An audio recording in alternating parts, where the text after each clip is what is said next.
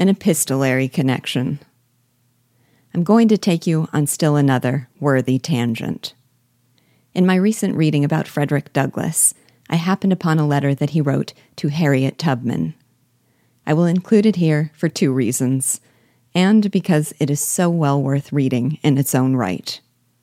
First, its theme of gratitude for one who has wrought in the night without reward is one that connects to Pierrot's own unrecognized heroism.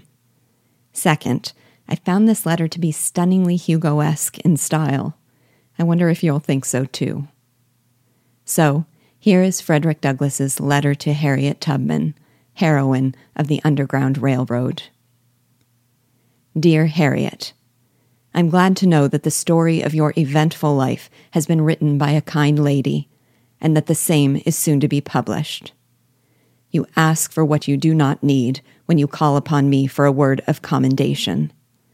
I need such words from you far more than you need them from me, especially where your superior labors and devotion to the cause of the lately enslaved of our land are known as I know them. The difference between us is very marked. Most that I have done and suffered in the service of our cause has been in public, and I have received much encouragement at every step of the way. You, on the other hand, have labored in a private way. I have wrought in the day, you in the night. I have had the applause of the crowd and the satisfaction that comes of being approved by the multitude, while the most that you have done has been witnessed by a few trembling, scarred, and footsore bondmen and women whom you have led out of the house of bondage, and whose heartfelt "God bless you" has been your only reward.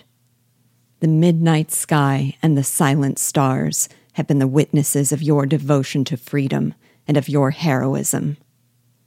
Excepting John Brown, of sacred memory, I know of no one who has willingly encountered more perils and hardships to serve our enslaved people than you have.